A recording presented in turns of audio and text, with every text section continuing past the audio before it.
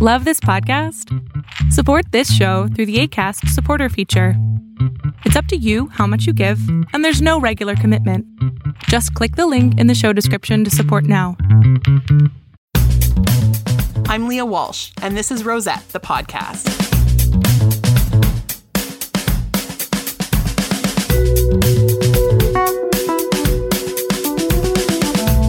Hey folks, thank you for joining us today. This is part 1 in a 10-part series that we're doing on the 10 principles of fair trade. You've found Rosette, the podcast. I am the host, Leah, and I'm so glad you're joining us today. Today we're talking about the first principle of fair trade, which is creating opportunities for economically disadvantaged producers. And that sounds like a big mouthful, but really all it means is creating opportunities for folks who otherwise may not have a lot of them because of the sort of economic forces in the world. So why is this a principle of fair trade? Well, fair trade, as we mentioned in the Fair Trade 101 episode, is really about making sure that working conditions and the price paid for produce and prepared, handicrafts and so on, that all of that is done in a fair way. And part of the reason why we focus internationally for fair trade is because of this principle of looking for which producers are economically disadvantaged and how do we support them? People ask me pretty regularly, are there fair trade products made in Canada? And the short answer is no, but the long answer is kind of, even though not.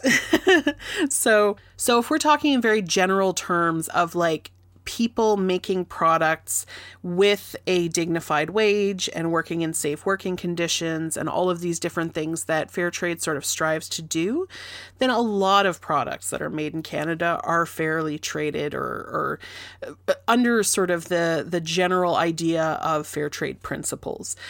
We really look at international producers for the most part in the fair trade movement. And the reason for that is that there are certain things that we can't make in Canada, or we can't grow in particular.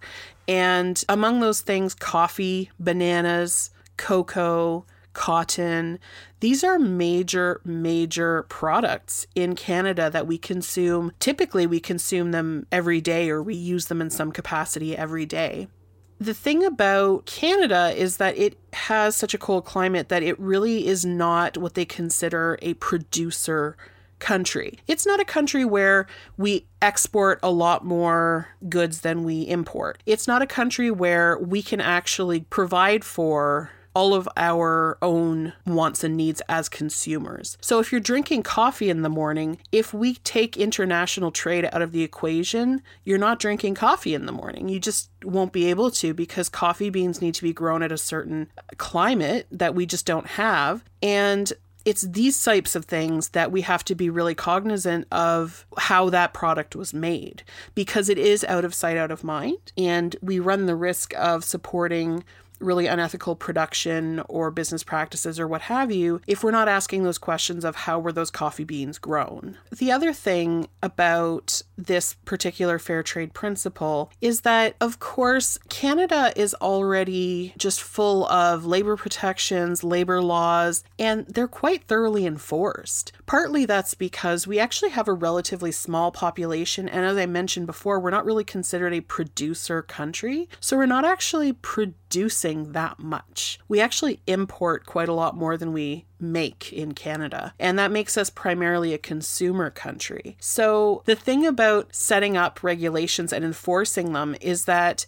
it's a lot easier to do if the people that you are trying to enforce are few and far between. And relatively speaking, that's the case in Canada. We're not producers by nature. We are consumers by nature. We just don't have the climate, and we just don't have the growing season, because in Canada, about 6 months of the year is gone to cold weather and snow. So the idea that we would be able to produce everything that we need on our own in the 6 months that we get good weather is pretty unrealistic unless we have a lifestyle that's really heavily dependent on other animals, for example. For food sources really depending on like meat and like animal products and so on, then perhaps we could.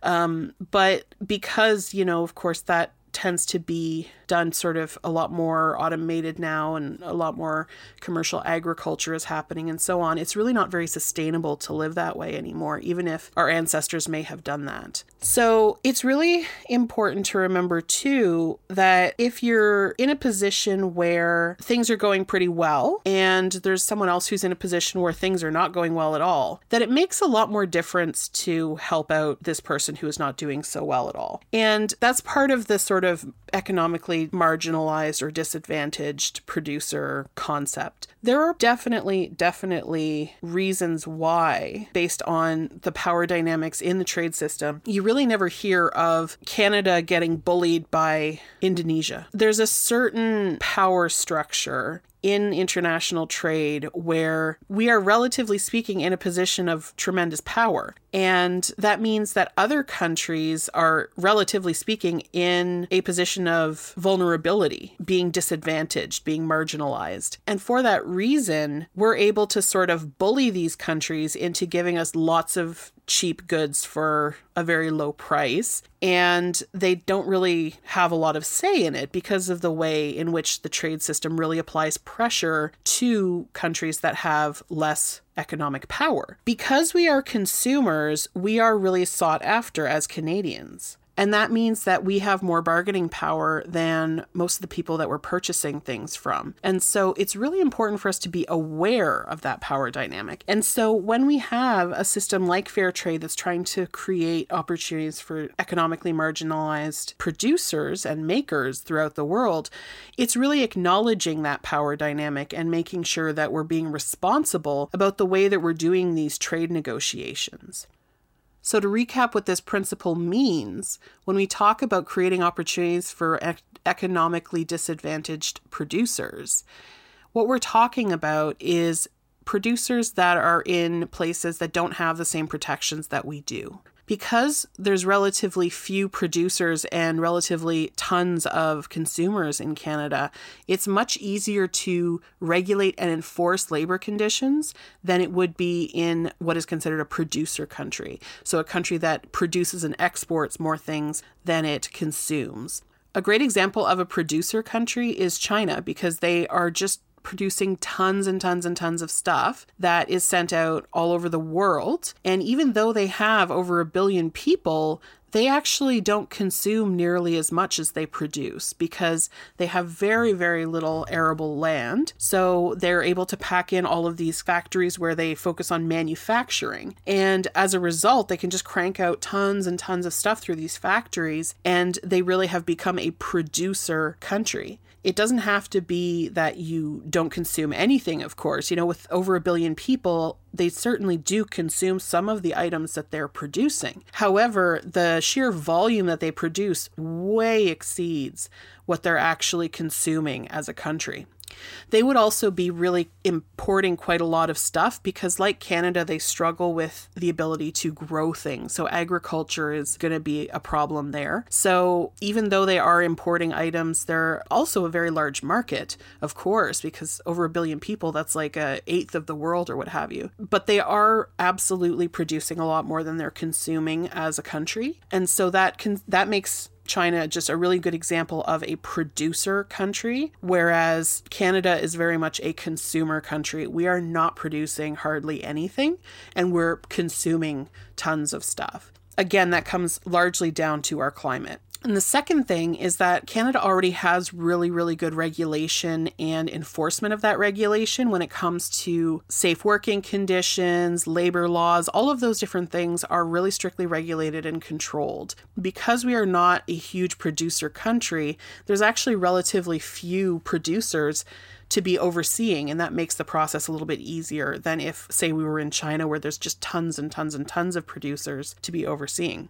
Do we produce things? Absolutely. You can go, and you should go, to the farmer's market in the summer, and you can get this beautiful vegetables. You can get, locally made baked goods, preserves, all of these wonderful things. There's nothing wrong with that. And in fact, I really encourage that. Supporting your local farmers is great.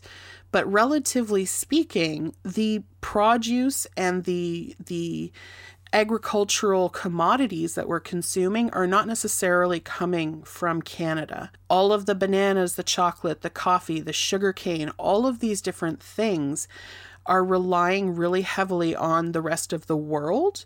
And as a result, if we're not making sure that they are produced ethically, then that's really where the danger comes in, where you can have a lot of exploitation of those workers. And so this principle of fair trade is really trying to cover that phenomenon where we really want to make sure that we have access to cocoa to make chocolate because we love chocolate and we want to put, chocolate in our brownies or whatever.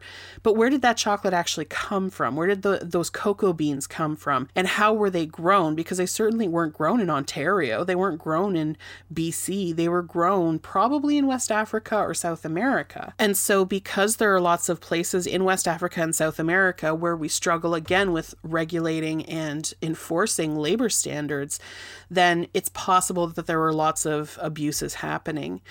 It's really important to understand that these are very real problems that we never get to see. However, that doesn't make them less real. And I really encourage you to go to YouTube and look up The Dark Side of Chocolate, which I think the whole film is actually on YouTube. And it's a really good film to show how the government, thinks that they've regulated it and it's all good. But these people are still able to go into farms, cocoa farms, in, I believe it was Côte d'Ivoire, and find people who are talking about, trafficking children to work on the cocoa farms. And this is stuff that is happening, within the past 10 years or so. So it's not an old thing. It's not an obsolete concept. Slavery is not over in that sense. We do still have people that are being taken away from their towns and being brought sometimes across federal borders into the cocoa business and not being paid,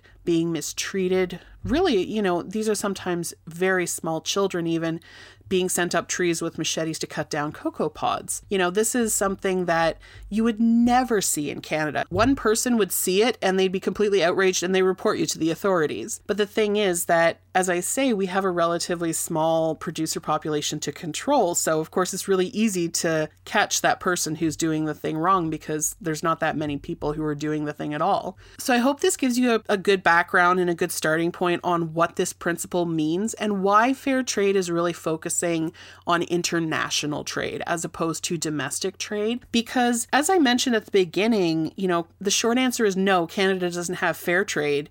But the longer answer is Canada doesn't really need fair trade that much. And so Canada already kind of has a bunch of fair trade stuff that is produced under the types of conditions that you would expect a fair trade product to be produced under. And so in a sense, most products made in Canada are fair trade products.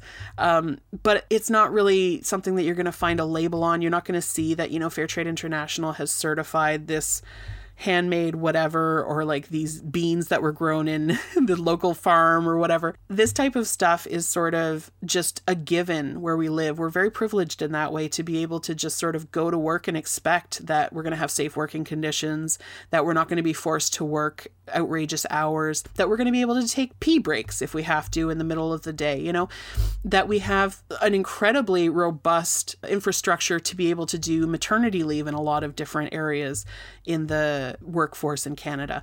These types of things are just really completely alien for some workers in the world. And so it's really about saying, okay, are these workers producing stuff for me to consume? Because if they are, I don't want them to not have mat leave. I want them to be able to take time off to have their baby. I want them to not be, exploited. I want them to be able to, send their kids to school. I don't want them to be children that should be in school rather than making my my clothing or my soccer ball or my chocolate or whatever it is.